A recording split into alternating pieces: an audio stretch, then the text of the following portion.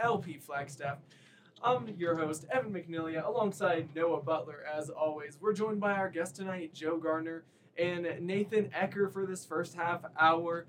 We got some NFL talk tonight, a lot of NFL action going on as we get down towards this playoff race, playoff push. We got some World Cup talk later on, of course. First two rounds of matches for each group wrapping up today. Going forward, decisions will be made on each day going forward with the knockout round going forward.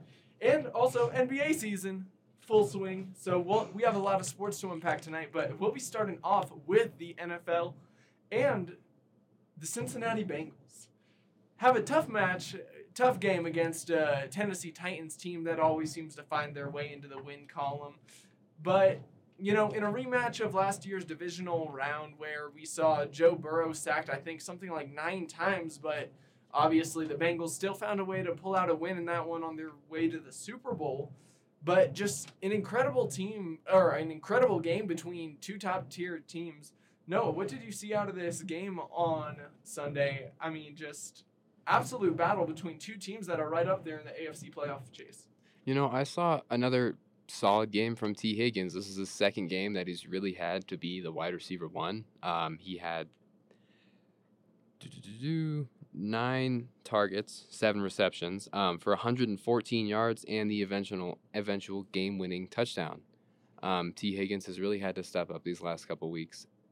As that wide receiver one last week, he had a spectacular game against Pittsburgh. But they don't put up as many points this time, and he's still crucial and clutch in that time. Now, Jamar Chase is expected to come back this next week. I think they're playing the Chiefs. Oh, that should be a good game. So now the Bengals have 2 solid wide receiver ones that they can go up against Mahomes and the Chiefs in an AFC championship matchup.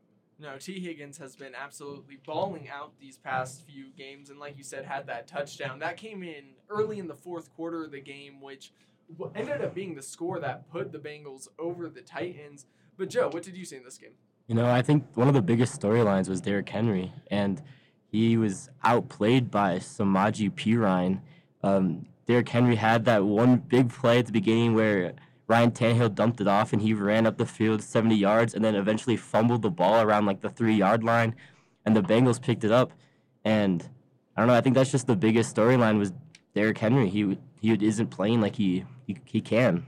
No, this Titans team has been a little bit different, but obviously the rookie this year, Treylon Burks, had an insane catch during the game. There was some amazing catches from both T. Higgins and Treylon Burks. So down the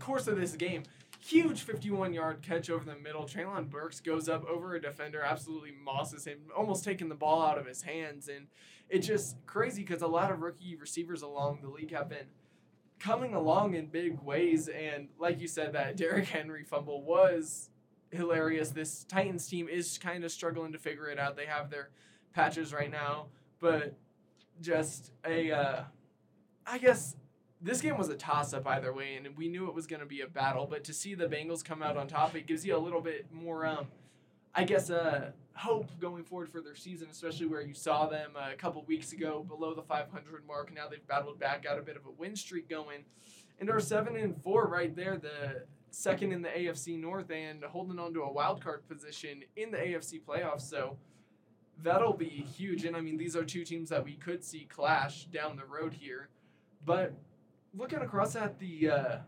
some of the other games around the league, we saw some backup quarterbacks go out and get huge wins throughout last week. The Jets get a huge win over the Bears, 31-10, with Mike White at quarterback absolutely balling out. We saw him come in injury replacement or COVID replacement last year of Zach Wilson and have a huge 5-touchdown, 400-plus yard game against the Bengals in a Jets win, and those were few and far between. Last year comes in this game, has over 300 yards passing, 3 touchdowns.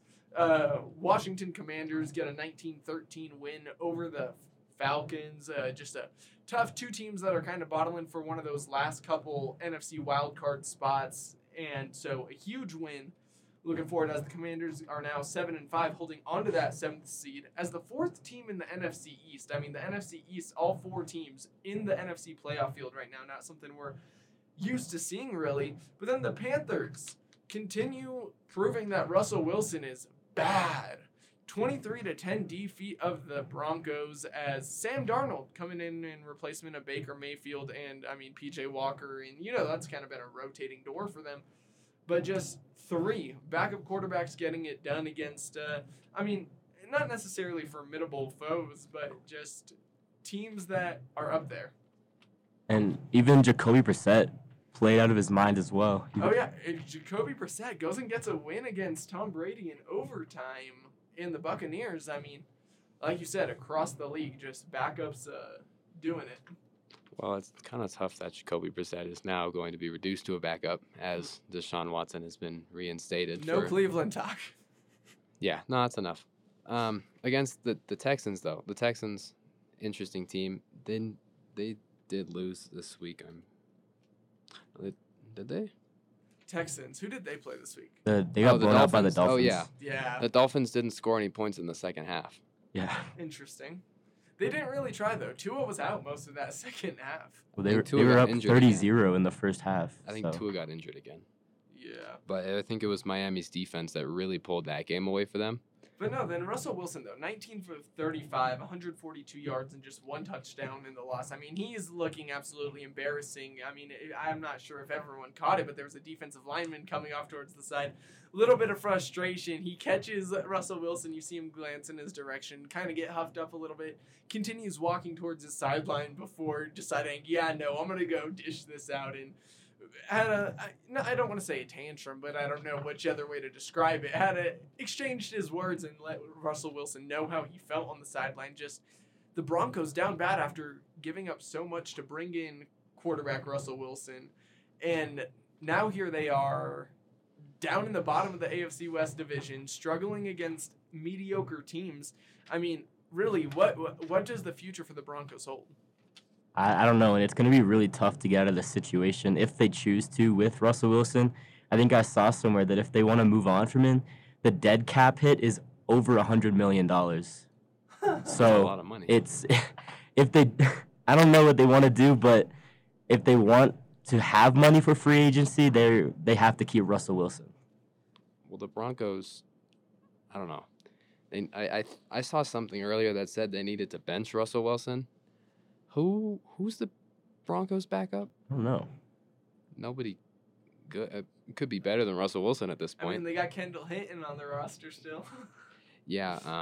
No. Obviously, wide receiver who, during the COVID era, as the entire Broncos quarterback room got COVID, had to come in and play quarterback for the Broncos in a real regular season game against the Saints, and he's still hidden on that roster. But the Broncos just very shallow. Yeah. Don't really have much of a backup role at quarterback after giving Drew Lock to Seattle in that trade for Russell Wilson. They have Brett Ripien.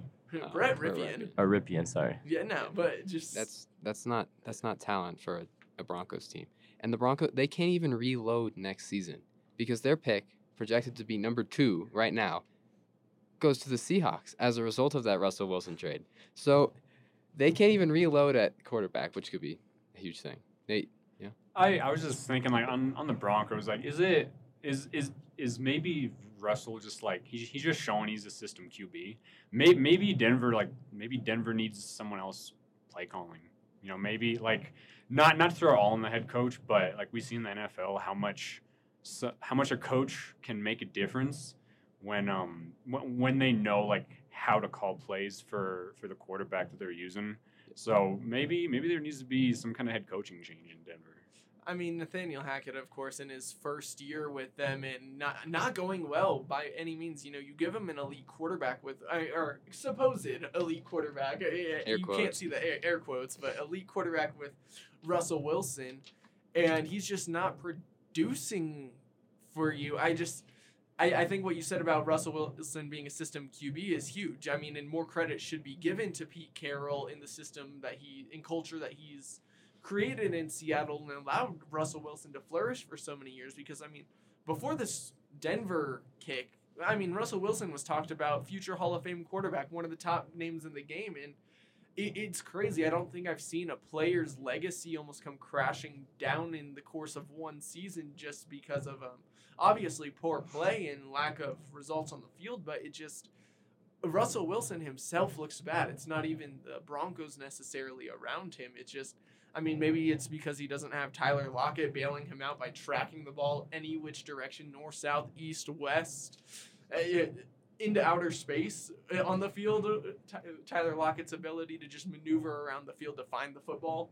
But he hasn't been able to figure it out in Denver. And we came into the start of the season, we thought the AFC West was going to be this elite division, the top 4 dogs in the AFC. It's going to be a dogfight. Devontae Adams is going to elevate the Raiders with new coach Josh McDaniel, and Nathaniel Hackett with Russell Wilson will be top contenders and introduce them into the mix with Patrick Mahomes and Justin Herbert, a team that's young and figuring it out.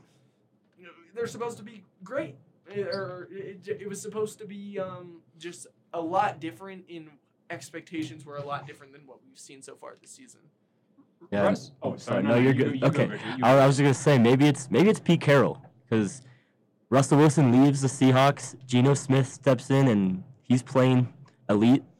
I don't know. Maybe it's something in Seattle that Russ needs to be a part of to actually play well. But I don't know. Yeah, here's something else. Russell Wilson turns 35 tomorrow. In fact. Wow, he's older than I expected. Yeah, we think he's been. I mean, we kind of forget that he's kind of been in the league for a while. And when we saw him in Seattle do, amazing things like under Pete Carroll, and give props to that. Maybe Russell's just getting old, and because we see Tom Brady sets such a high standard for quarterbacks, and we kind of forget that high 30 range for QBs is kind of a range now where you might see a decrease in play. So maybe Russell's just getting old too. Maybe there is no way to fix this. Yeah, and it's a tough call. I don't know, because I feel like Russell Wilson, there was no sign or hint that this drop off could be coming into this season, but I mean, it might just be time. And so to move on over, and I'm going to jump around games here a little bit. Sorry, boys, if you're following your notes in order. But looking at the Packers-Eagles Sunday night football game last night, Aaron Rodgers obviously enters that shootout with Jalen Hurts, and they go back and forth through the fourth quarter a little bit. Packers trail a lot of it, but end up struggling. But obviously, Aaron Rodgers goes down. Jordan Love comes in. Jordan Love, 6 for 9 passing, 114 yards, huge ball to Christian Watson connecting with the rookie, and it really puts the Packers in fighting chance at the end, even though Rodgers had kind of thrown 2 interceptions earlier in the game.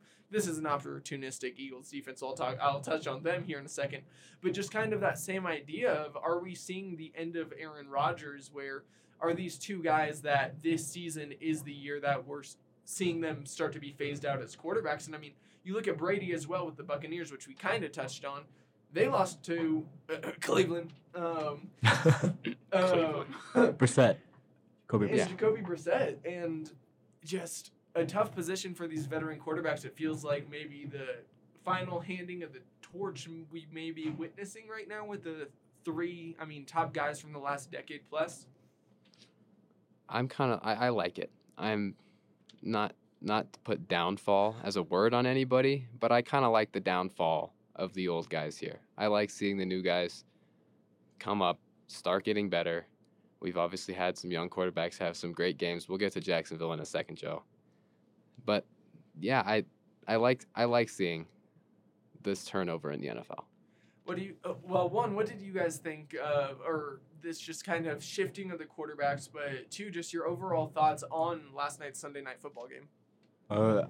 I think Jordan Love came in and played great. I didn't see the entire time he played, but the few throws I saw, a few of them were the incomplete passes he had, but he looked great. But I don't know, I think it might be too early on Aaron Rodgers to say he's going to just drop off, because he has been playing better than earlier weeks in the season, and Christian Watson has finally established himself as a wide receiver. So maybe if we give him a few more weeks, we can see how his play continues. But I don't know. I think Jordan Love can still play quarterback for any team, honestly. There's been question marks around Jordan Love just because of how long we've had to wait to see him really come out and get a real opportunity. Obviously, he comes in for Aaron Rodgers when he's hurt in past seasons a little bit in relief efforts, but never really given a real chance and opportunity. I mean, in short time, he looked better than we've seen him through a lot of his career on Sunday Night Football.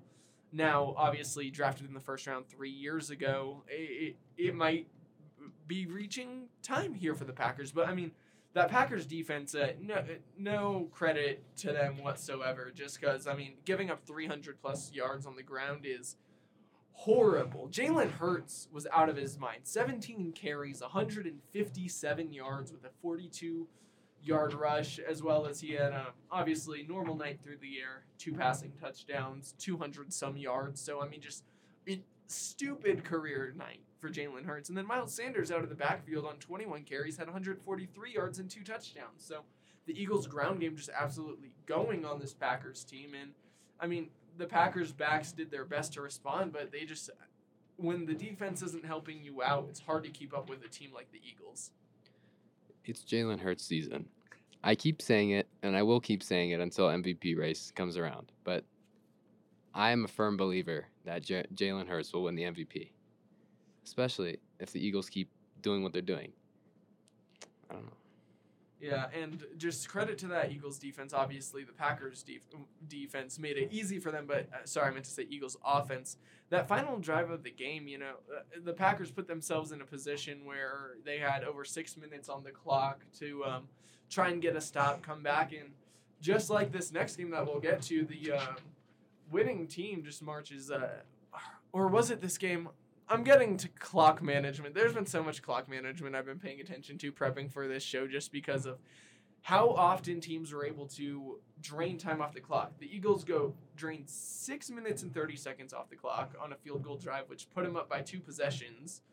Given the Packers, I mean, little to no chance with just a little over 2 minutes, maybe just a little under 2 minutes, right in that range, left in the game. And that just gives you no chance to compete.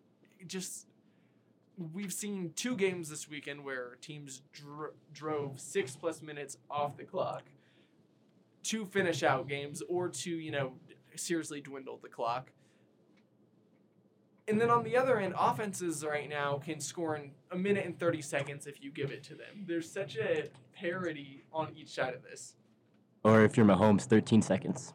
Yeah, you don't even need that much. I mean, that was the playoff game last year, right? With the Bills. Yeah, that final play of the fourth quarter. Like, offenses can score in a flash, but at the same time, offenses on the other side trying to drain clock and run it out on you can take off more than a third of a quarter of game time, and it just never seemed kind of like yin-yang in the NFL like that. But, no, Joe, I know you've been waiting for this one. So we'll get right into it. The Jacksonville Jaguars get a huge upset over the Baltimore Ravens. Trevor Lawrence, career day, really looked like a stud out there for the Jaguars. I mean, they put together a complete team performance and brought down one of the top AFC competitors. I mean, Joe, we know you're a Jaguars fan, so how are you feeling about that one? Oh, that one felt great. Trevor Lawrence, T-Law, he's him. He's that generational quarterback we saw in college. He has finally arrived in Jacksonville. He has played amazing these last 3 or 4 games. Hold on, I have some stats here. Let me pull them up. Okay, in the last 3 games, Trevor Lawrence is 83 out of 108, which is 76.8 completion percentage. If you don't know, that's pretty high. 815 yards. 6 touchdowns, 0 interceptions, and 2 wins in the last 3 games. Hey, for the Jaguars, that's putting up some numbers. And for Trevor Lawrence, he hasn't shown a lot of consistency back-to-back games throughout his career to this point. So he's stringing this together in multiple weeks now, looking more consistent. I mean, what do you think it could mean more for the Jaguars going forward? I think, of course. Once we finally get that deep threat, which we might have with the Calvin Ridley trade at the deadline. I think that we can finally string together wins if we have consistent play from all phases, offense, defense, and special teams. We can finally start winning some games here in Jacksonville. Yeah, I mean, like you said, offense, defense, special teams, complete team performance. And that's what Jacksonville had this last game. I mean, Hasty got loose early. He had 5 receptions for 67 yards and a touchdown. Logan Cook later in the game in the third quarter had a huge 70-yard punt. Great special teams play by the gunner, leaping into the end zone to save it. Downs it at the 1-yard line, and Ravens eventually have to punt off that drive, which was huge for the Jaguars needing a stop there in the third quarter. I mean, Trevor Lawrence, like we said, he responded whenever they needed him to. He answered back to the Ravens' attacks, and this was a mostly defensive game through the first 3 quarters. The Ravens had 3 field goals in the first half and were forced to settle a lot of the time, and it was 12-10 going into the fourth quarter, obviously, and 28-27. But Trevor Lawrence, 29-37, 321 and 3 touchdowns. You know, like you said, a part of that 3-game total that he's had. Zay Jones had an absolute day, an absolute addition from the Las Vegas Raiders. Had really started to cement himself as like a 3 there in Las Vegas last season. Obviously, in free agency, he gets picked up by the Jaguars. 11 receptions, 145 yards. Gets the 2-point conversion as well to get the win. Just a huge performance. And then on defense, the defense does it too. 3 fumbles, and I know you got Foyosade Oluokun on your mind, Joe. He had a great game. 18 tackles, 13 solo, 5 assists. That's insane. With 2 behind the line of scrimmage, just a free-flowing linebacker, quick to the ball, and I mean, 18 tackles in a game is ridiculous. You're making making your presence felt nearly everywhere when you're racking up that many. And no, there's the whole game insane. Trevor Lawrence in the fourth quarter alone was 15 of 19, 173 yards and 2 touchdowns. Is that clutch? That's clutch. And listen here, that touchdown to Marvin Jones with 18 seconds left had a 8.2% completion percentage. There was an 8.2% chance that happened. It gets it done. Yeah. But the Jaguars now 4-7. I mean, they pretty much have to win out to give themselves a real chance at making it to the playoffs. How confident, do you feel in that? I mean, you get a huge win here, so rattling off some down the stretch. I mean, you might be able to afford maybe 1 loss depending on tiebreakers. We'll see as the rest of the conference pans out. But do you think there's a real shot for playoffs next year, or is this more, okay, this is a team that we can become in years going forward? I think next year there is definitely a chance. We'll get Calvin Ridley, who hopefully will open up the back half, or the I don't even know, the rest of the field. He's going to open up the field. Yeah. He's going to open up the field for T-Law. If our defense can start tightening up, playing a little bit better, it's definitely, there's a big chance that it can happen next season. Yeah, and I mean, just to kind of shift here, though, looking at a team that Zay Jones came from, one of his former teammates, Josh Jacobs, had an insane game in their win over the Seahawks. Get it done, 40-34 in overtime.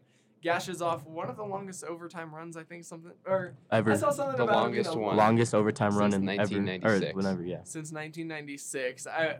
Just shutting it down. I mean, 80-some yards to the house. I mean, there's nothing you can do to stop that. I mean, Josh Jacobs has been running like a man on a mission this year. But to get it done against the Seahawks, who have been consistent offensively and defensively, have been able to pull out wins against some decent teams and maintain a lead in the NFC West, get shut down by a Raiders team that largely this year has been struggling. Yeah, this Raiders team, they've been struggling, like you said. Devontae Adams and Derek Carr have had to put their team on the back. And Josh Jacobs kind of took that load off this game. 308 yards, 303 total yards from scrimmage. 229 carrying, 74 receiving. Yeah, just a monster game for Josh Jacobs, and one that the Raiders really needed to win. That team had not had a lot of confidence. Derek Carr got injured during the game, came back a play later. Also and threw 2 interceptions. But as soon as he got injured, he came back and threw a touchdown, which kind of I feel like that really got them going. I mean, that's the response you need from Well, your that's the quarterback. response you're going to need. Yeah, that's the response they need from this season. It's like I think this game could be maybe a catalyst in what could be a potential run for this Raiders team. Yeah, Raiders kind of in that same spot as the Jaguars now, 4-7. I'm not sure how their tiebreakers work out, but I think they are below Jacksonville. In the We beat standings them. with the head-to-head win. So I mean, we'll see down the stretch here, but that bottom tier of the AFC scrapping for that 7th, 6th seed is gonna be an interesting group this year. It's gonna, and I think some teams are gonna keep their name in the hunt in that little graphic, as we see through December on NFL pregame shows, on just keeping their nose in the playoff hunt. But a lot of them we're gonna see just falter even with wins in week 17 and 18. I think teams that actually there's 2 teams playing right now on Monday Night Football who also could potentially be in the dead middle of that 4-7 hunt. The Steelers playing the Colts right now. Steelers up 16-3 at the half. And then, I mean, to look at 2 teams this weekend who one maybe kept themselves alive in the playoff hunt and the other one capped themselves off and maybe lost their chances at this year's playoffs. The Chargers beat the Cardinals 25-24 in a horrible nail biter that, as a Chargers fan, I hated every single second of. Justin Herbert was hit 13 times in the game. 13 times. The Chargers' offensive line is depleted. I mean, already injured, of course, Rashawn Slater out for the year. But Corey Linsley went down with a concussion during the game, and then Trey Pipkins, backup right tackle, went down as well. So we're getting down to our 8th, 9th, 10th, or offensive linemen now. And the Cardinals, on the other hand, just needed a stop at the end. The Chargers on their final drive went Austin Eckler swing pass left, Austin Eckler screen left, swing pass left, pass a little dump off left, maybe a shot to the middle, back to Eckler on the right side, back to Eckler on the left, and then he walked in for a touchdown. It was just swing pass back and forth across the field, and the Cardinals just couldn't step up and make a stop. And it's really the antithesis of their season. It just feels like they're right there in everything. They have the players, they have everything, but it seems the scheme and heart and leadership to get it done. As the resident Cardinals fan, yeah, this whole season has been tough. Honestly, I mean, like I was joking with some people that this game was it was almost like whoever loses gets Sean Payton. Because Sean Payton. I'm at the point at the Cardinals as a fan of the Cardinals where it's the offense just doesn't work. Like we scored points, but we scored 24 when we should be scoring like 30. And Cliff, I mean, he has the good looks, but he just can't call the plays. He's got the looks, he's got the house, he's got the contract. Exactly. But House, yeah. He's got everything except like the winning, which is what's most important. So I mean, it's been rough. yeah, I'd say both of these teams just show mad inconsistency on both sides of the ball. The Chargers offensively don't look up to par. It feels like their plays are a constant mix of oversimplified or overcomplicated, and there's not really room in the middle, and so there's never really traction, rhythm, repetition, a flow that they can get into on offense. And it doesn't help with the offensive line situation, so they have to change and do not change, I guess, but they're limited on offense compared to how they would be if they had their entire starting offensive line. And then the Cardinals, it feels like they have all the playmakers in the world to draw up the craziest stuff, have the best play design. Kyler Murray should be running like Jalen Hurts, and there's no reason that he shouldn't be one of the top guys in the league. And his decision-making can be questioned, but also you can question the plays that he's put in and the coaching he receives that's telling him the way to look at and approach these situations. I feel like he hasn't had good leadership his entire career as quarterback of the Cardinals, with Clay Kingsbury, a fired Texas Tech head coach. as his head coach and offensive quote-unquote mastermind. Again, air quotes, you can't see him. But the Cardinals and Chargers are both teams that massively underperform. And it's weird. They kind of occupy the same little Southwest territory. There was a lot of Chargers fans at the game, it feels like. It's a game that I feel like both fan bases are willing to travel for. Cardinals come out whenever they play in the preseason out in LA or during the regular season even. Same way with the Chargers. A lot of Chargers fans will travel out to the Cardinals stadium and go watch the game. So it's like a home-and-home series with more road support than you'd expect at most games. But just a tough loss. Is just... These two teams are tight. They're both inconsistent, and one found out a way to get the win because they went for two. And I don't know how much Warzone Kyler's been playing, but he's also hasn't won a game since Warzone 2 has come out. So I don't know how his stats are looking in Warzone 2, but they're not looking great on the field. Y'all thought Kyler was okay after he made it through the campaign launch. Nah, he's not worried about that. This guy plays competitive. Unless he's dropping other people, it doesn't matter to him. And so, obviously Warzone 2 comes out, and now I think it might take some time. Kyler might even not be functionable through, the Christmas noobs. He might be waiting for them. So we'll see how it goes. And the Cardinals are in a rough spot. But Steelers playing the Colts right now. Noah, what's the score of that one? 16-10. At the beginning of the second half. 16-10 who? Steelers. At the beginning of the second half, the Colts returned it 73 yards to the Pittsburgh 19-yard line, and 3 plays later, Jonathan Taylor finds the end zone for a touchdown. But that's all for our NFL action for the week. We'll update with the final score of that Monday Night Football game when it's live. But I'd like to thank Joe Garner so much for coming on and talking NFL with us. We'll be back on... Wait, no. Najee just got injured. Oh, no. Najee Harris down. Not something we want to hear. We are going to be back shortly on the other side with some NBA talk with Nathan Ecker. Again, Joe Garner, thank you so much for coming on and talking some football with us. You're listening to the Double Double on KLJX, LP Flagstaff. We're talking about Ivica Zubac here. Sorry, the mics were being weird. 31 points, 29 rebounds, 3 blocks. That's just something crazy here as we get into our NBA segment. That he dominated and helped carry the Clippers to the win that game.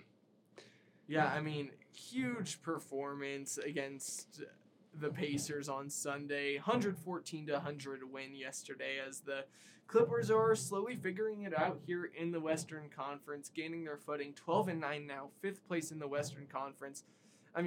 Zubac, career game. This is an all-time performance. This is up there with some of, I think he was the 3rd player to have a 29 or 30-point, 29 rebound game with, I forget if there was another stat included, but it entered some elite company with the performance in terms of statistical achievements. And he shot 82.4% from the field in that game. It just an absolute masterclass performance. I think it might have been, he was the first person to have that stat line. I think it was 30 points, 25 rebounds at least, and shooting over 80% from the field. I think only 2 other NBA players have done it. He becomes the 3rd, and I think the first since Shaquille O'Neal to do it in 2004. So huge. That's going to go down in history as a performance, and not from a guy that you'd be expecting it from, as coming into the game, he's only averaging 10.5 points, 11.6 rebounds, and 1.4 assists on the season. Zubac has been quietly getting better these years that he's been in the league. He started with the Lakers, I'm fairly certain, and then he went over to the Clippers side, which is where he's really thrived under the basket. And obviously this game is a showing out game for Zubac, and perhaps maybe a sign of things to come. I think he has the potential, and I've always kind of seen the potential of him to be a 20-point, 15-rebound guy, and I think that's something that they could definitely mold into there in LA.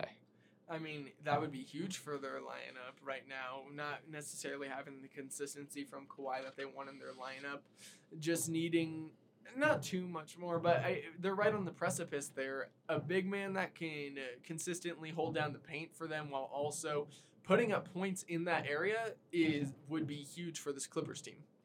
Yeah, man, Zubac is a bright spot for the Clippers. I really enjoy that we're getting more of like these like big kind of classic style centers like Zubac. I mean, man, like those guys, like he just showed the other night, like those guys can do so much good for a team, and like a team that's trying to make it to the finals too and make a long playoff run. You really need a big man, because if you look at the rest of the NBA, DeAndre Ayton, who just got back-to-back double-doubles. But if you look at the rest of the NBA, yeah, you need a solid big man that you feel confident putting up against the likes of Giannis and Ayton and Philly guy. I'm spacing on the name right now. Yeah, Embiid. Philly guy. Yeah, Dude. That guy from Philly. But yeah, I mean, this back to the point. Yeah, he was big, and it's the Clippers had a bright spot. Yeah, no, the Clippers have been dealing with a lot of injuries. They did not have, in their last game against the Pacers, they didn't have Paul George, Kawhi Leonard, or Luke Kennard, who's been a really good three-point shooter his whole career. The Kawhi Leonard injury struggles are still very apparent. He's just so frustrating. It's very frustrating, especially as a fantasy owner of Kawhi Leonard.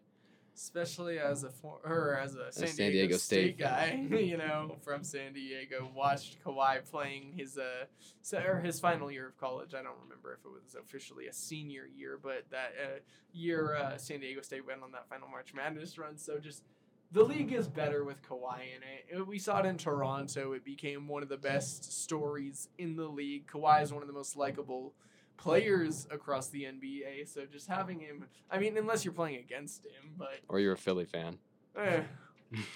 Kawhi was doing it on one leg in those playoffs too. Like looking back on it, that's such an impressive performance. Yeah. And it's so sad he's not playing, because he's such a fun talent to watch. Such a fun guy, But I mean, this team has guys. I mean, you see, if Paul George can get healthy, if John Wall keeps putting up 12 a game off the bench, obviously no longer the player he once was, but still finding his way to contribute to the Clippers now.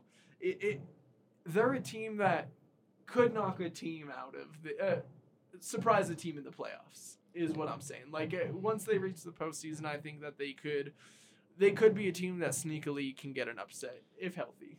Well, I think if healthy, this Clippers team is not the upending team in terms of an upset. I think I think this team. I don't think they're a contender, but they definitely would not be the one to get upset. I would say at a peak they are a 3 seed. All right, yeah. That's what I'm saying. No, And- I see what you're saying. And even at that point, I think that might be saying a lot. Like obviously, it's like with all the NBA too, it's like if healthy. But sorry guys, they walked Domino's past the studio. It looked delicious. But back to the point, it's like I could see him as a 3-2 when healthy. If they get a healthy Kawhi back and he's able to be some resemblance of his former self, then they could definitely make a run. And yeah, maybe they not necessarily being the upset team, but as it is right now, I think you're right. I don't see them being that much of a contender.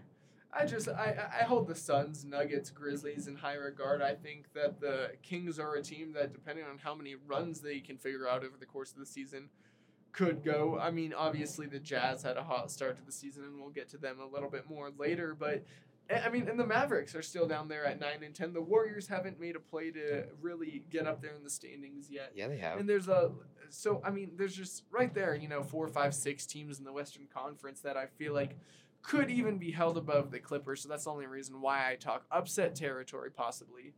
But You said something about the Warriors not making moves to get up in the standings. Yesterday, they put 137 up on the Timberwolves to jump their spot into the top 10. 11 and 10 now, in 9th place in the Western Conference. 3-game win streak. Hey, Warriors figuring it out. Like I said, so they're They a team that they could pass the Clippers in this entire thing, and eventually they still don't have a big man. Yeah. That's their downfall. I don't think they can go far without a big man. Too bad. Well, the Clippers, I think the Clippers can get passed by. There's multiple teams that the Clippers can get passed by, but now these Western Conference standings are really starting to shake out, honestly. The Blazers and the Jazz, they were at the top for their time, but now sitting at the 7 and 8 seeds respectively. The Jazz have they've started to fall off as of late. 4-game losing streak. Evan, I know you want to get into them a little bit more. Yeah, I mean, the Jazz just have been a bit of a disappointment over this last run. This last week on Monday, lost to the LA Clippers 121-114. On Wednesday versus Detroit, dropping that one 125-116. Shout out Detroit, getting a win's always something to celebrate. At Golden State, 129-118. So again, an 11-point loss there. And then at Phoenix, closer one, might have made you a little bit nervous, but on Saturday, they narrowly fall 113-112 and are now 12-10 on the season after, like we said, just at the start of last week, they were 12-6 near the top of the conference, and now really taking a tumble over this last week. It's just unexpected from this Jazz group. We knew that they wouldn't hold that top spot and be that team forever, but how quickly it fell apart and how far they've fallen that quickly is a little bit surprising. I don't even necessarily think I wouldn't necessarily count them out yet. When we talk about upset teams, I would like the Jazz as an upset team. Maybe in end of the season we maybe see them get a play-in spot or something.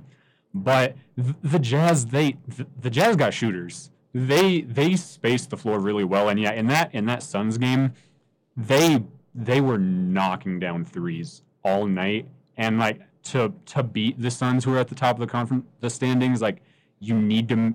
The only way to beat them is to make 20-year threes or more, and they were doing that. So, you said, it was scary to watch. I definitely wouldn't count them out yet. They could definitely upset somebody. No, I'm not.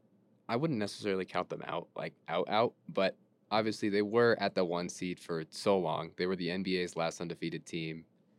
But obviously, with a team like the Jazz, they're supposed to be going through a rebuild, and I know Danny Ainge is not very happy about that right now because he's not going to get his lottery picks. I'm going to warn you guys, though.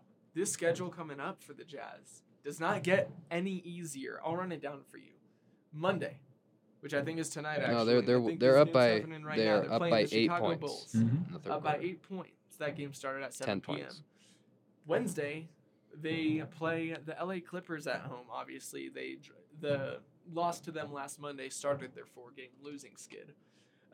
Friday, they play against the Indiana Pacers and Benny Mathurin? Yeah, balling out. He hasn't been. He's slow week, but he's playing LeBron tonight. That should be a game. A real chance to take down the GOAT early in his career. But then Saturday, the Utah Jazz play versus Portland at 7 p.m. And, going into next week as well, they play Golden State, they play Minnesota, at Denver, and then 2 games versus New Orleans. This is I don't want to say a murderer's row here of teams because they're kind of mixed throughout the field, but there's no handout wins in this next stretch of scheduling, and I think it's going to be important for this team to see how they compete and how they can go over a course of period with consistent competition, and I think it can be revealing to I feel like every week we end up finding a team that's about to go on a run that defines them as a team a little bit because of just matchups, and the Jazz this week coming off a losing streak. This next run at games is going to be huge on whether they turn it around or continue to falter. The Jazz, too, also do not have a great big man. One of the reasons Ayton was able to have such a successful game against him is because he was just pounding the boards against Lauri Markkanen and Kelly Olynyk, who is really not who you want protecting your paint. So that's another reason why that might be their downfall as well. But they can I think I can see him catching someone. I can see him catching some teams throughout the season. And we'll see. But like I said, shooters. Yeah, I think you Shooters. want Kelly Olynyk coming off the bench for about 8 minutes, doing his job, and then getting your top guy a rest. But to have him guarding the paint is I'd say a concerning situation if you're a Jazz faithful. Well, I think the Jazz faithful have to be thankful that they're in this position and they actually can be fighting for something right now. True. I mean, after the moves that they made this offseason, they've been trying to figure it out with a new identity at lineup, obviously. Colin Sexton kind of the lead of that front court now, or back court, my bad. But, and again, all respect to Olynyk leading the team with 1.3 steals, so getting it done a little bit defensively, but that's not saying much. Kelly Olynyk fan club. No, why do you think I grew my hair out, guys? But no, the Jazz are a team that definitely sold this offseason, and any sort of success that they can find during this maybe identity shifting period can be taken as a win for them as an organization. I definitely think so. And Danny Ainge as an executive he's been a pretty solid executive, obviously with the Celtics for a number of years. But no, building this Jazz team up, selling both Donovan Mitchell and Rudy Gobert to the Cavs and Timberwolves respectively, I mean, getting a bunch of different random players, honestly. Lauri Markkanen and Colin Sexton was not the dynamic duo I knew I needed in the NBA. But you know what, Colin Sexton from the Cavs for Donovan Mitchell, one of my favorite players in the league. The Cavs, that's going to be my Eastern Conference team of the week. Evan's obviously the Jazz, but the Cleveland Cavaliers sitting at third place in the Eastern Conference right now. A loss today to the Toronto Raptors, 100-88. The Raptors are a huge team, and I understand why they lost, because the Raptors are a big man lineup. Scotty Barnes, Pascal Siakam, Christian Koloko. It's a big lineup, and the Cavs, they are not that big. They're not that big of a lineup. They've got a lot of small ball guys. Donovan Mitchell, Karis LeVert, Darius Garland, just to name a few. I mean, this Cavs team that has the potential to be a good team. Like, obviously, it's the Cavs, and they've had some success. And any team that has Donovan Mitchell. Donovan Mitchell really brings that special spark to a team. That he brought it to the Jazz, and the Jazz made the playoffs every year he was there. I mean, you can't really ask for much more from a guy putting up 57 points in a He's really playoff quietly been just like one of those guys that like immediately turns a team into a team. No, he's just been always a solid contributor, and the Cavs have young talent too that they have alongside him. They have Evan Mobley, and again, like I said, Darius Garland, Isaac Okoro off the bench. They just have a lot of. Their team is very well built, but I think this team still has chemistry, and not necessarily chemistry issues, but just like the things that make a solid team, like coming together and actually like everybody doing their part at once. Like, I think that's something that the Cavs need to going forward. I see what you're saying. I've really liked the Cavs this year. I love watching Cleveland when, I think I've maybe said this before, but I love watching Cleveland being successful without LeBron. That's what I And like too. Mitchell's a really big part of that. I mean, they brought in a superstar who immediately made all their young guys better.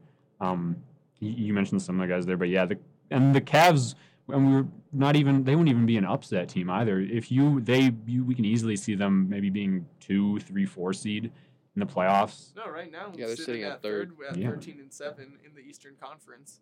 Yeah, they're really good. I think too. It's just I having this like reminiscent NBA, seeing these other teams get hot like this. It is kind of encouraging for some of those other teams like the Jazz, who we were talking about, not necessarily being at the bottom of the deck right now and being able to rebuild a little bit.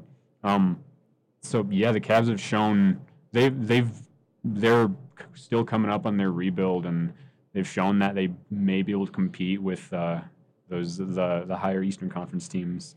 No, and looking at their Eastern Conference record right now, pulling up the standings, the Cavaliers are 11-3 against conference opponents so far this season, getting it done within, obviously it's playoff field early in the season. I think that's going to be huge, and I think they've kind of put everyone on notice that, hey, we're here, that we're a team that's going to win the games that we should, and we're going to compete in every game otherwise, which I think makes any team dangerous in the NBA, because all you need is in that final 2 minutes to put yourself within striking distance, and this is a team that is consistently able to do that. No, and I think that this is a team, like, yeah, we've been saying they're going to be a consistent team in the conference too. They have a couple wins over the Celtics and a loss to the Celtics so far. Celtics obviously the top dog in the now, East and the 17-4. NBA right now, putting on an absolute clinic against the Charlotte Hornets today. But no, yeah, this Cavs team, I'm very excited to see them. This is the only Cleveland team I can actually stand to watch, like in any sport. And doing it without LeBron. When they had LeBron, I was not a huge fan because the Warriors had to play the Cavs every single year, and I just got tired of seeing the Cavs. But now, as they fell off for a couple seasons, and now they're back to fruition with a whole new team with a bunch of players that I'm a fan of, I'm a really big fan of this team. Like, I think they can go pretty far. I'm gonna get behind any team that has Donovan Mitchell on it. I think that's my only take here. Yeah, no, when you love to have him, you hate playing against him. He's one of those guys, really. And he's a good fit in Cleveland too, like we were talking about earlier. Yeah, I mean that's all I really got on it. He's too good. Cleveland is looking good. Yeah, and Cleveland's upcoming schedule, I mean, like we said, trying to run it in this East. I mean, one of the top contenders right now. They play against Philadelphia on Wednesday. They have a game against Orlando, which should be an easier win on Friday, and on Sunday are at New York. So getting some Eastern Conference action this week, a chance to gain some traction on the conference. I mean, 3 winnable games with that one against the 76ers should be a bit of a battle. And looking at it too, like I'm surprised the Pacers are 4th in the East right now as well. Like, I mean, the Cavs could go far just simply because the East isn't as good as we would expect. I mean, the Sixers are right there at 12-9 right now, and they still got good players who can figure it out. But like the rest of the Eastern Conference is still a toss-up of who is going to be there at the end, fighting Milwaukee or Boston. I think both conferences are really toss-ups right now. The West is just crazy right now. I think the difference between the 1st seed and the 9th seed is 3 games, which is crazy. And in the East, that same difference is 6.5 games. So honestly, I think the West has a lot more parity than the East right now. Obviously, well, the Celtics, that's an outlier because it's the Celtics and they've just been doing spectacular. But yeah, no, seeing surprise teams, well, not necessarily surprise teams like in history, but surprise teams these last couple of years, like the Pacers sitting at the 4th seed right now, 11-8. The Pacers were perennial playoff attendees, and they're back here in the playoffs. They don't have to go through LeBron to get through the East, but I don't know. I like to see a playoff field with teams that we're used to seeing, honestly. No, and like you said, teams that we're used to seeing this year in the Eastern Conference is strange. You look down at the bottom of the conference. Let's look through those 6 and below seeds. You have the Raptors down there. The Hawks are at 8. The Nets are at 9. Miami Heat at 10. New York Knicks at 11 and Bulls at 12. Remember, last year, these were all teams that were right in the mix in that playoff field. And, I mean, the Bulls sitting far down at 8 and 11 in 12th. But, I mean, they're slowly trying to figure it out and get it going. They got a win last week against Boston in a huge game. And then on the other end, a team that we kind of talked about figuring it out, getting some back-to-back wins, the Warriors, having wins against the Clippers, Utah Jazz, and Minnesota Timberwolves last week, 3-1. These are 2 teams that are kind of, expected a lot of this year. I mean, obviously the Warriors coming off a title run, and the Bulls have a loaded roster with tons of scores and should be able to compete in their conference and make push for the playoffs. This Friday, 8 p.m. on ESPN, these 2 teams meet up, and this is, I think, a huge matchup. I mean, it's very rarely where, I mean, not rarely, because obviously there's some marquee matchups across conferences, but it just kind of an average matchup between two teams across conferences ends up being this big of a deal, especially this early in their seasons with two teams that expected to be doing better, but obviously Steve Kerr coaching against his former team, the Bulls. It's going to be a fun clash, but I just, which way do you see this going? Not biased at all. No sarcasm in my voice whatsoever. I see this going in the way of the Warriors because they've been on a hot streak, winning 4 games in a row. Steph Curry's been shooting the lights out. This last game against the Timberwolves, Curry, Klay Thompson, and Jordan Poole all were over 20 points, and they kept saying Klay was done. Klay was not going to play well, but no, he's been having a pretty good run as of late. So I think this one goes the way of the Warriors. I mean, the Bulls last Monday beat Boston.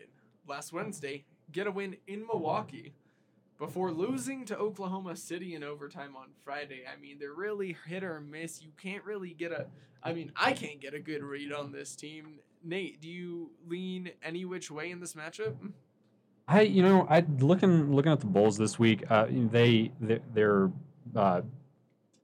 going on a road stand right now, and Wednesday they actually play Phoenix. So Friday they're either going to be looking for revenge because they just lost, which is most likely the case. But I like the Warriors there too. I mean the Bulls are good, but I think just basing my take off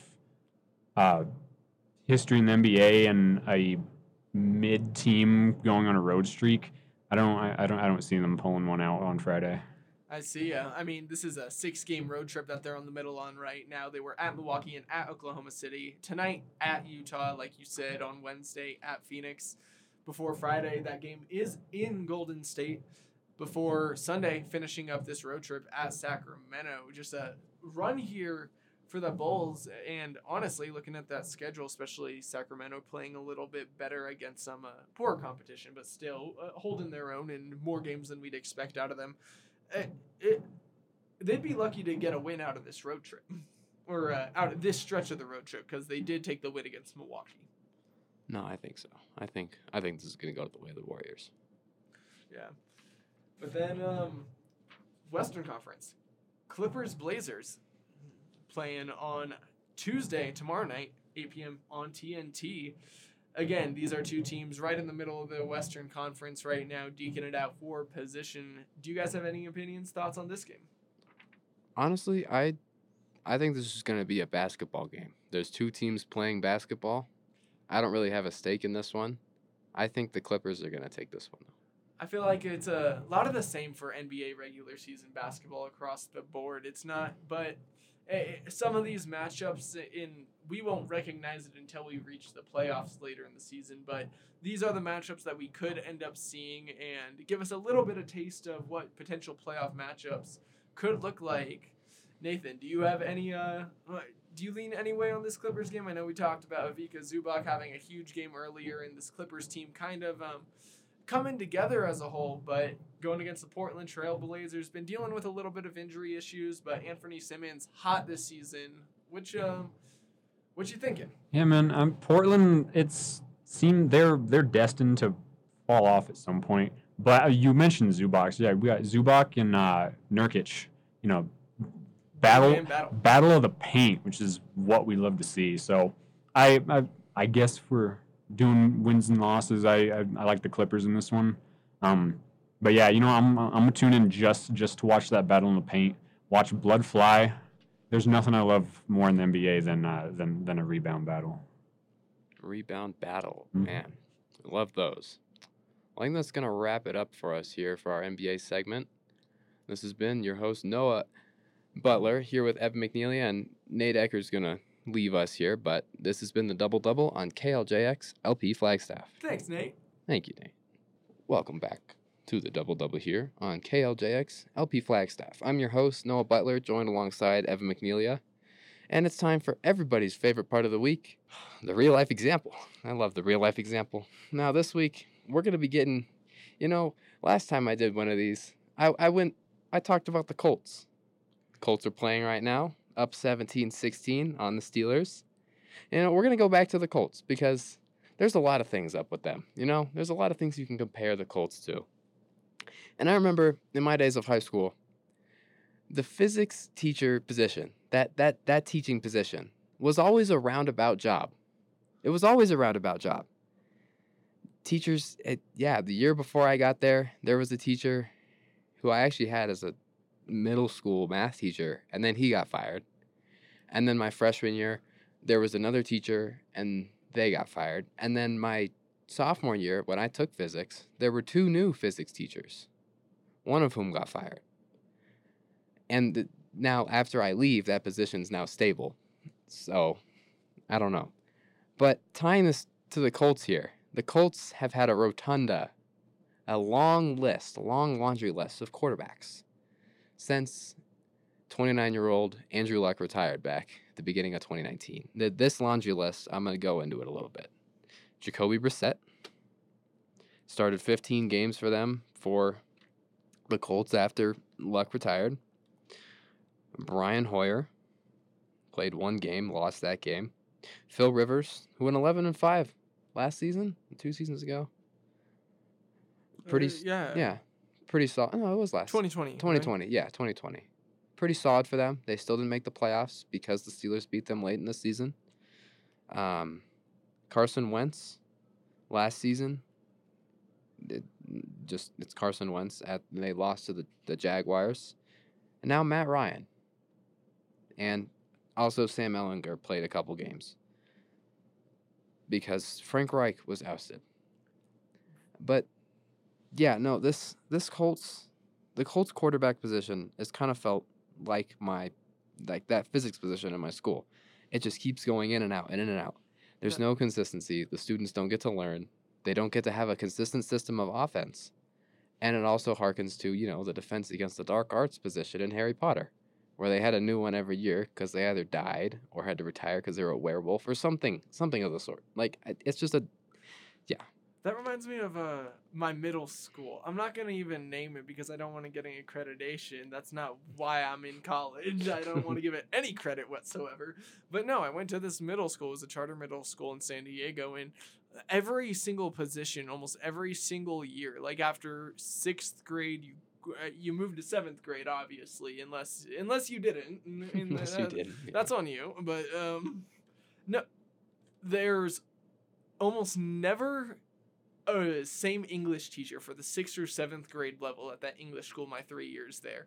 It was rotating every single year. And my entire way through, I mean, they had to change, I think, the history professors, because obviously it was a small charter middle school. We had one teacher for each grade for each subject. So we had one English teacher for 6th grade, one English teacher for 7th grade, one English teacher for 8th grade. And so it would be rotating constantly in just based off of teachers leaving and whatnot. And I don't think that the teaching conditions at this school were very great based off of how high the turnover rate was. But yeah, it felt like every single department, no matter it be math, English, social studies, science, or even some of our language professors left or came in or changed over our time there, which, a middle school with only 300 students, pretty much all the teachers. So it's tight, it's close, and just a rotating door. And then you look at the Colts, it's that same lack of familiarity. And ever since Andrew left, the Colts haven't been able to build a culture. No. I kind of want to go back to the middle school thing because I can definitely one-up you on this. Oh my God. I think my middle school, it was 7th and 8th grade. I also went to a private middle school. Also not going to name that. Yeah, that school has since gone to crap, or bad looks, we should say. But, that school, I think there were 60 people in my graduating 8th grade class. It was just 7th and 8th grade. It was one side of the hallway. One side of the hallway. What's that? Yeah, there was one teacher for 7th and 8th grade science. There was one teacher for 7th grade literature, 8th grade English, and then vice versa. There was a math teacher. Everyone doing double duty. There was a math teacher who taught 3 different, 8th grade math, 9th grade math, in geometry. Were there new teachers almost every Oh, year no. there too? No, they were all so consistent. so they were good. No, yeah, but I just wanted to one up you on the middle school thing. No, because- that sounds chaos. And then there was it was the art teacher and the Spanish teacher were in the same room. But no, just that same way, the turnover though, It- like your yeah. physics position, my middle school as a whole. As a whole, just- I think that's more. it's the turnover that Yeah. it doesn't allow you to create a culture. No, that's within a that. program. I think your middle school is a lot closer to what the Colts organization actually is. Oh no, it just in terms of teachers having to pull double duty, we feel for you. No, I know, but like, No. yeah. So yeah, Colts quarterback defense against the dark arts? Question mark? Harry Potter. You know what? I'm gonna watch the first one when I go home tonight. Have you seen all of them? Yeah. Yeah, hey, you better have. No, Okay. I've seen all of them. Okay. I'm gonna go home Well, and start them tonight. Harry again. Potter. They had a Quidditch World Cup. You know that kind of leads perfectly into our final segment here. It's the World Cup. I mean, it's once every 4 It's years. once every and 4 As years. we said last week on our show, we don't support, condone, or anything that went into this year's World Cup. All we're here for is the soccer competition and the world's game. So we're coming up on a big, Huge game tomorrow. Not only game tomorrow, but week in terms of games. Yeah. The first two matches, whichever you want to call it, of each of the group stages is completely finished. So every group now has its win stipulations set. Some Going teams forward. have already advanced. Some teams have already yeah. advanced. Some have been eliminated. Host nation Qatar got out in the second game. The fastest. First time the host nation's gone out that fast. Yeah, That's pretty bad. And if they don't score, they'll be the first host nation to not score. I don't think they scored. No. Oh, did they score Oh, wait, one no, goal? they did score. I'm sorry. They did. They got a goal. They did get a goal, I guess. But no, Well, it that has team's been not an good. all-time low for. I would just remember thinking. Well, I don't the think other day there's been before an they got that goal. all-time high for Qatar. That No. team, they wouldn't. I don't think they'd ever qualify for World Cup in any other situation. The only reason they qualified is that, yeah. But yeah, the U.S. tomorrow go into a Iran. They're going against Iran. Yeah. That's a huge game. Both. There's a lot of ways in which this game is win and in. win and in, draw or loss, and it's done. But no, this game is very charged in multiple ways. I don't want to get. We'll just get into the football way. Iran, the solid nation from the Middle East. England came out swinging against them, though. They gave up 6 goals to England, and as you know, the last game, the United States drew against England, who was powerhouse. But then Iran did get the win over Wales, who the U.S. drew. So They drew. it's created a little bit of drama Yeah, here. who's going to win? Group B. Wales has to win. Yeah, they're in last place at the bottom of Group B. And they're playing England, obviously. And with the win, they get 4 points. They have to rely on some stuff, though. They'd need Iran to lose to the USA. Or no, they'd need Iran and the USA to draw while also beating England by... They have the same goal differential right now. So as long as they were to get the win against England and Iran and the U.S. were to just draw, Iran couldn't win and they couldn't lose because the U.S. would have the point breaker over Iran or over Wales. So it would just clash here. And this is why they play the games at the same time. Obviously, in no other round are there shotgun starts, but both Group B games will be played at the same time. Both Group A games will be played at the same time tomorrow. And that's to ensure, because of how many stipulations go into these matches in terms of tiebreakers, score differential, goals allowed, win-loss record, direct heads-up record, the fact that draws can also be okay for your team in some situations. They have them start at the same time, so neither team's really aware on the field of what the situation is in the other game, so that integrity of the game. But this group already is one of them that has plenty of Drama. intricacies to it. And another win and in game isn't it Ghana, Uruguay? I'm pretty sure that's the other win and in game. Looking down at Group H, which has Portugal, Ghana, South Korea, and Uruguay. Portugal qualified with 6 points, 2 wins, winning their first 2 matches against Ghana and Uruguay. They play South Korea in their final match. And though obviously Portugal already qualified, but Ghana, like you said, they get a win here. They're in, done, no questions asked. Thing is, I think with a draw and a loss, or potentially just maybe with a loss, if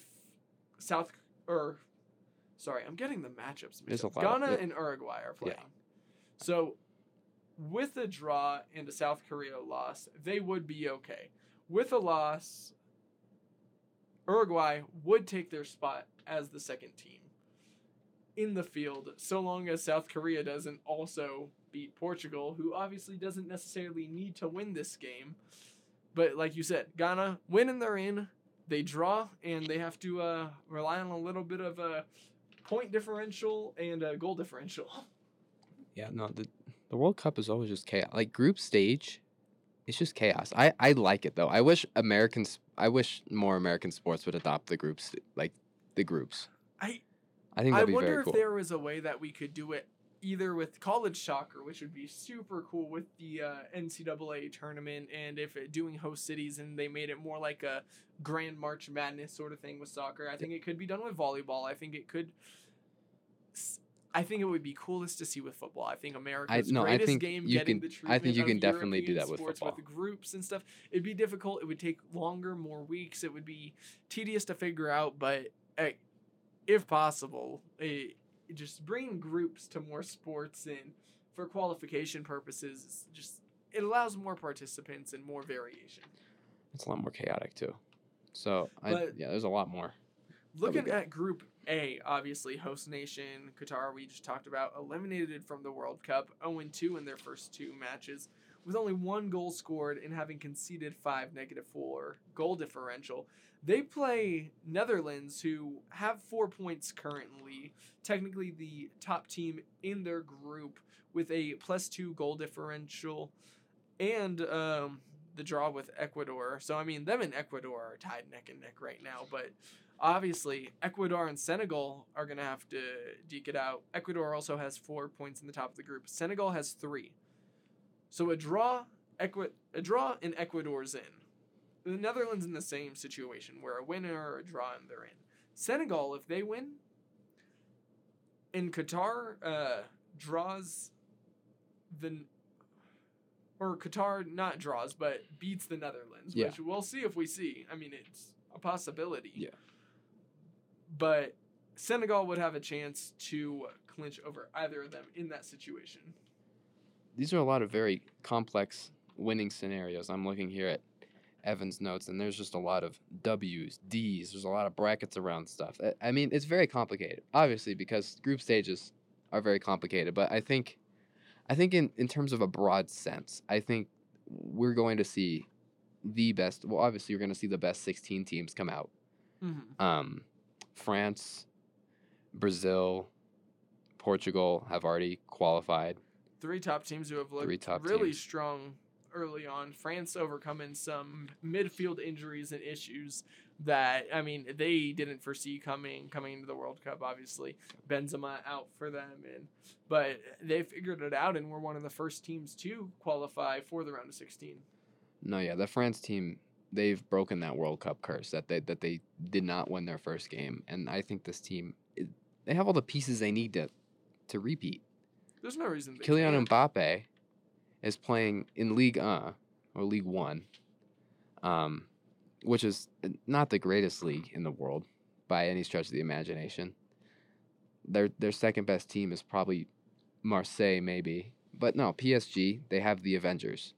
Mbappe is playing for his national team against the best stage, and he's still playing spectacularly. So I think this leads into players going to new places too, because I saw a post about Christian Pulisic, and there were a bunch of transfer offers for him to go from Chelsea to a bunch of different places. So like it's opening up a lot of different possibilities. Think about it, these clubs a lot of the time they're playing at the time that a lot of these guys are playing. This is the international break, and stuff, but you get an international break and these clubs get to sit back and just watch some guys. Interest is gonna peak. Yeah, no, Leo Messi, I saw something this morning that he is poised to sign the largest MLS contract in history with Inter Miami. Messi to the MLS? Messi to the MLS. That is a huge global thing. Almost what Pele did when he went to the New York Cosmos back in the 70s when the NSL was growing. Yeah, no. That's Maybe even, I mean, getting more of these top flight guys over to the MLS is going to be huge for growing the league. Obviously, this summer, back in July, Gareth Bale, Welsh, obviously Group B, fellow competitor, transfers over to LAFC, helps them win their championship this past year in the MLS. Just a huge. The more guy, obviously, I mean, and Americans might be annoyed with me saying this, especially those that are super partial to American soccer, but getting international guys to come over here and play in our league is so good. It's going to help grow the league to new heights and really put us on a map where we're not really respected or looked at in the same light of any other soccer competing, like professional level countries. And I mean, not any, obviously, but we're talking the top of the top. We're not held in the light of the Englands, the Germanys, the Spains, the Italys. But the more players that come over here from those leagues, the more players that compete at a high level over here, and the more players that just want to come compete in America, it's going to just allow our game to grow here so much. And I think that'll further help the national team for the future.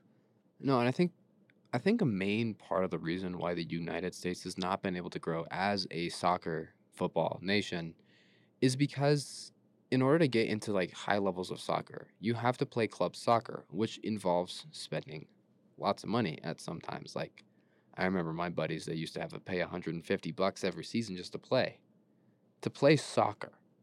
Like I understand uniform costs and everything, but if Can't you get a team communal kit? yeah, just get like a custom ink or something like that. But not, I mean, it's like personalized jerseys. So that's where the actual good kids go play. I played just AYSO youth soccer, and like we had our nice uniforms, and like I still have all of them to this day.